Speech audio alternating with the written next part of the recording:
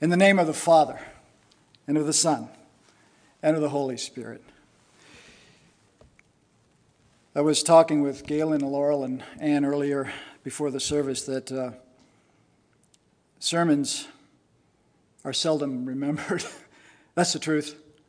I know I don't remember sermons at all. I have to go back and listen to them again. I have to take notes. But I just thought, with that in mind, there's one main idea, if you could just fix this in your mind and your hearts, and it's this. As our Father God reveals his love for us, we can rest in that love. Daryl Morey, the general manager of the Houston Rockets, defines a nerd as someone who knows his own mind well enough not to trust it.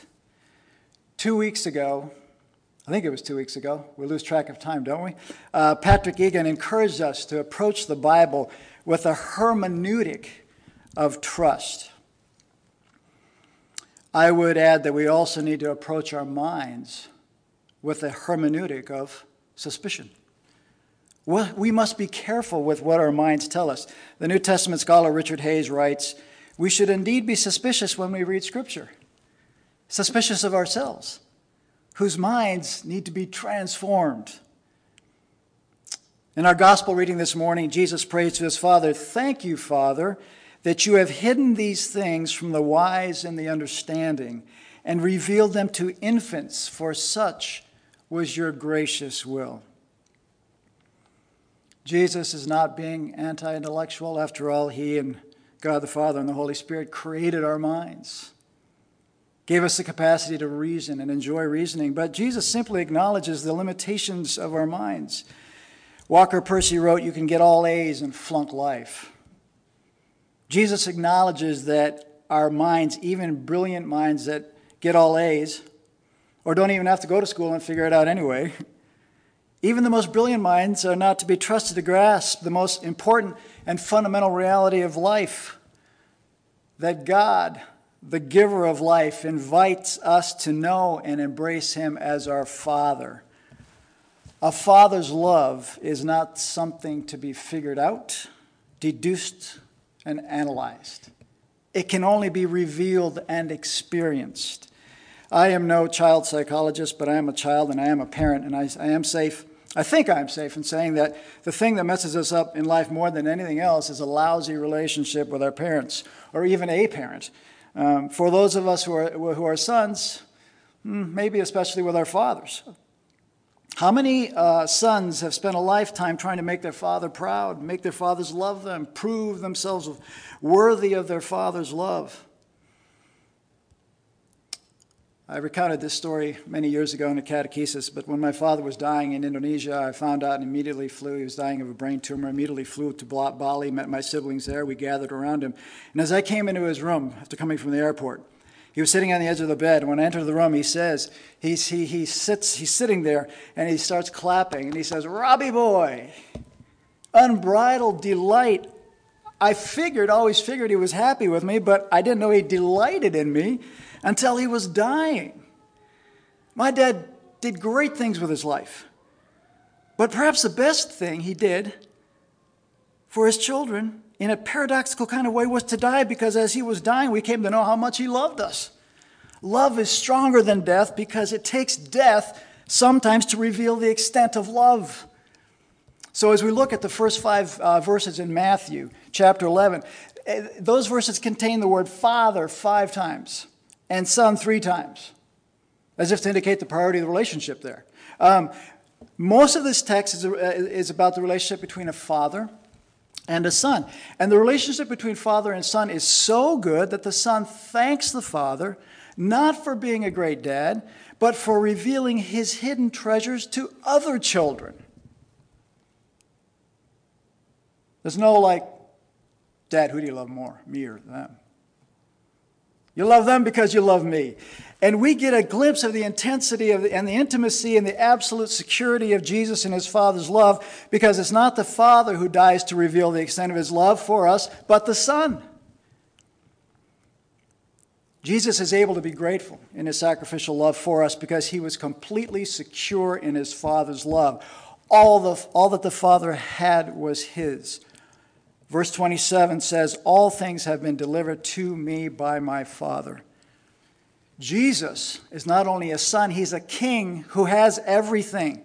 This is why, as Anne read in Zechariah 9, this is why he does not need to fight as a warrior king with horses and swords to conquer and acquire, but comes as the humble king riding on a donkey. Jesus is not the taking king, but the giving king.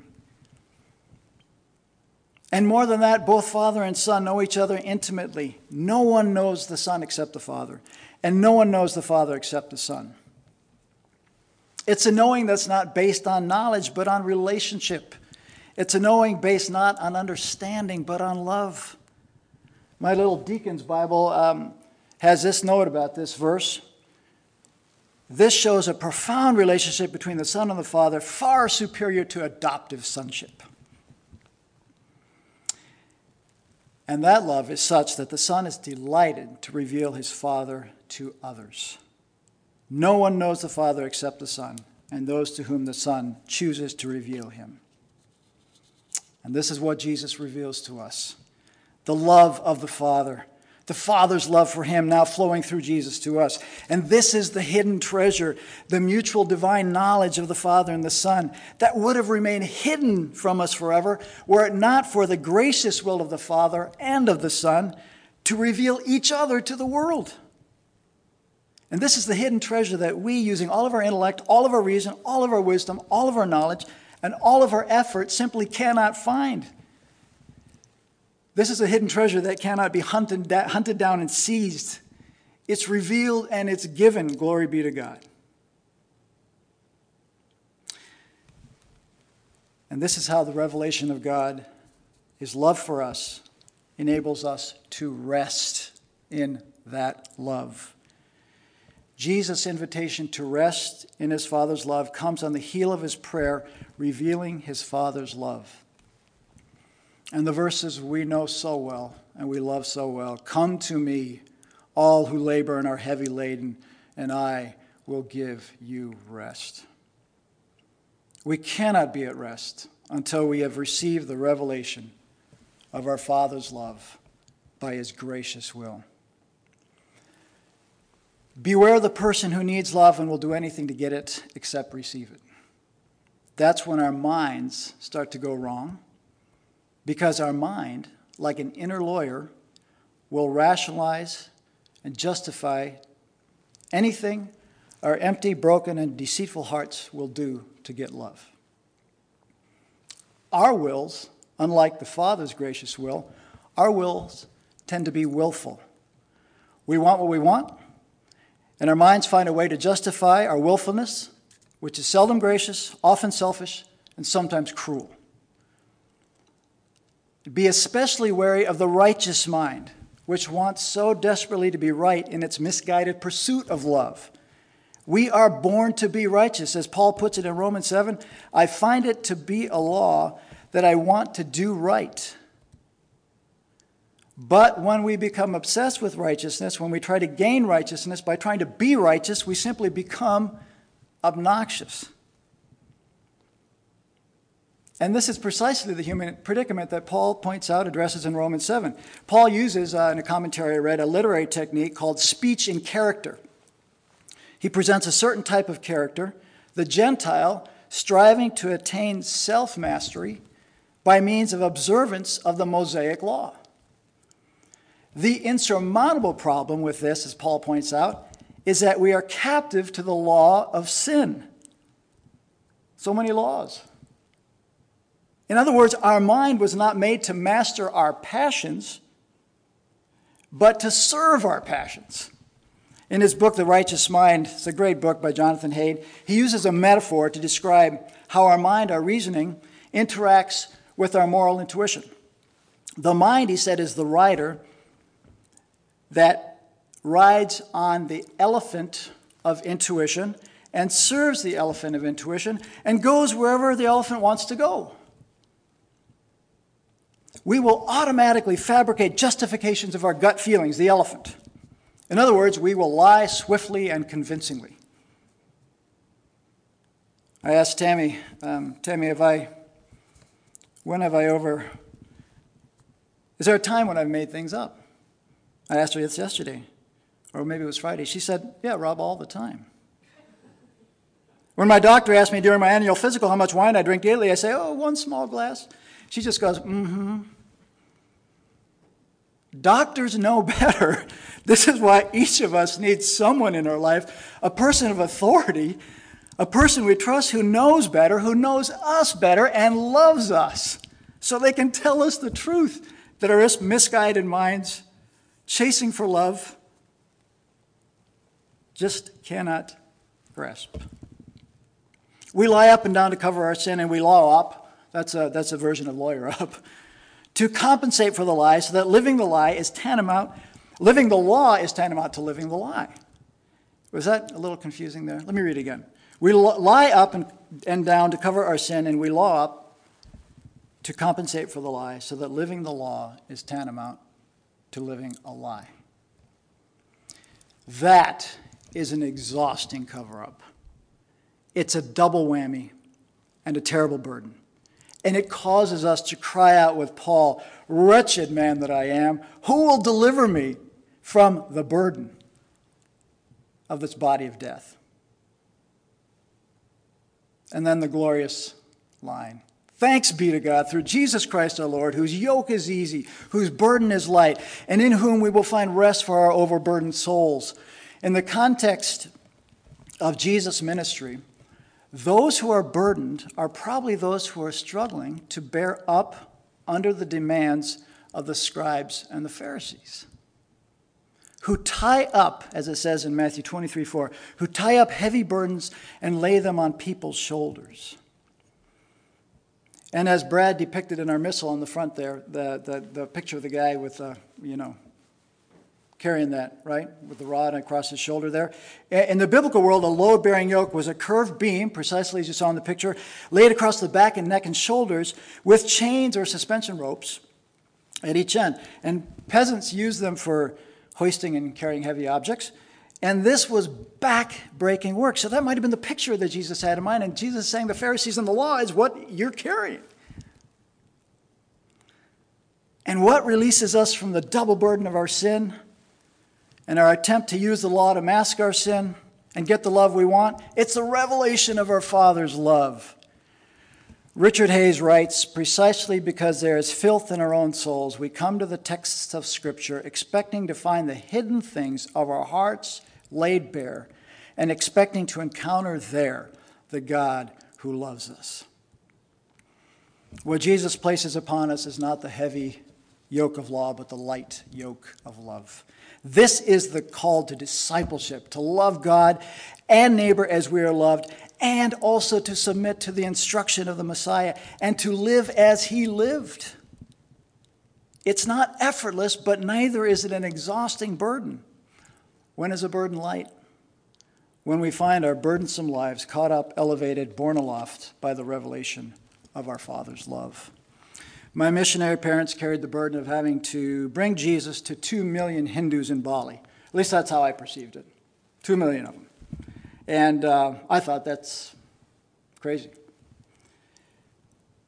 When my mother became overwhelmed by that burden, compounded by heat, exhaustion, spiritual warfare, oppression, and the indifference of most Balinese, my father would say, very graciously to her, Lilia, you need a douse from the spout where the glory comes out. Maybe you'll remember that line from the sermon. You need a douse from the spout where the glory comes out. I am more my mother's son, I think, than my father's, a burden bearer and taking on more instead of releasing. You know why? Because these burdens validate me even as they smother me. We, all of us need to spend more time under the spout, receiving glory that will lift our burdens instead of generating and piling on the unbearable weight of our own glory. We need to spend more time under the spout and a lot less time trying to jam our fingers into all the leaks in the dike. Let God do that. I just read C.S. Lewis' sermon, The Weight of Glory. And I was thinking about God and his infinite glory. And the only way that God can bear the weight of his infinite glory is because of his infinite love, which of course makes that glory eternally light and expansive, so it fills the universe and it fills us. And God does not demand glory of us, he gives it to us. As Lewis writes, I suddenly remembered that no one can enter heaven except as a child. And nothing is so obvious in a child, not in a conceited child, but in a good child, as its great and undisguised pleasure in being praised. To please God, to be a real ingredient in the divine happiness, to be loved by God, not merely pitied, but delighted in, as an artist delights in his work or a father in a son. It seems impossible, a weight or burden of glory which our thoughts can hardly sustain. But so it is. And if C.S. Lewis says it, so it is. Not the weight of our glory, but the weight of God's glory, which is our Father's love for us, his beloved sons and daughters, all souls. This is the love that is not burdensome, but instead, this is the love that bears all things, believes all things, hopes all things, endures all things. May God's love lift us, even as we lift each other. Amen.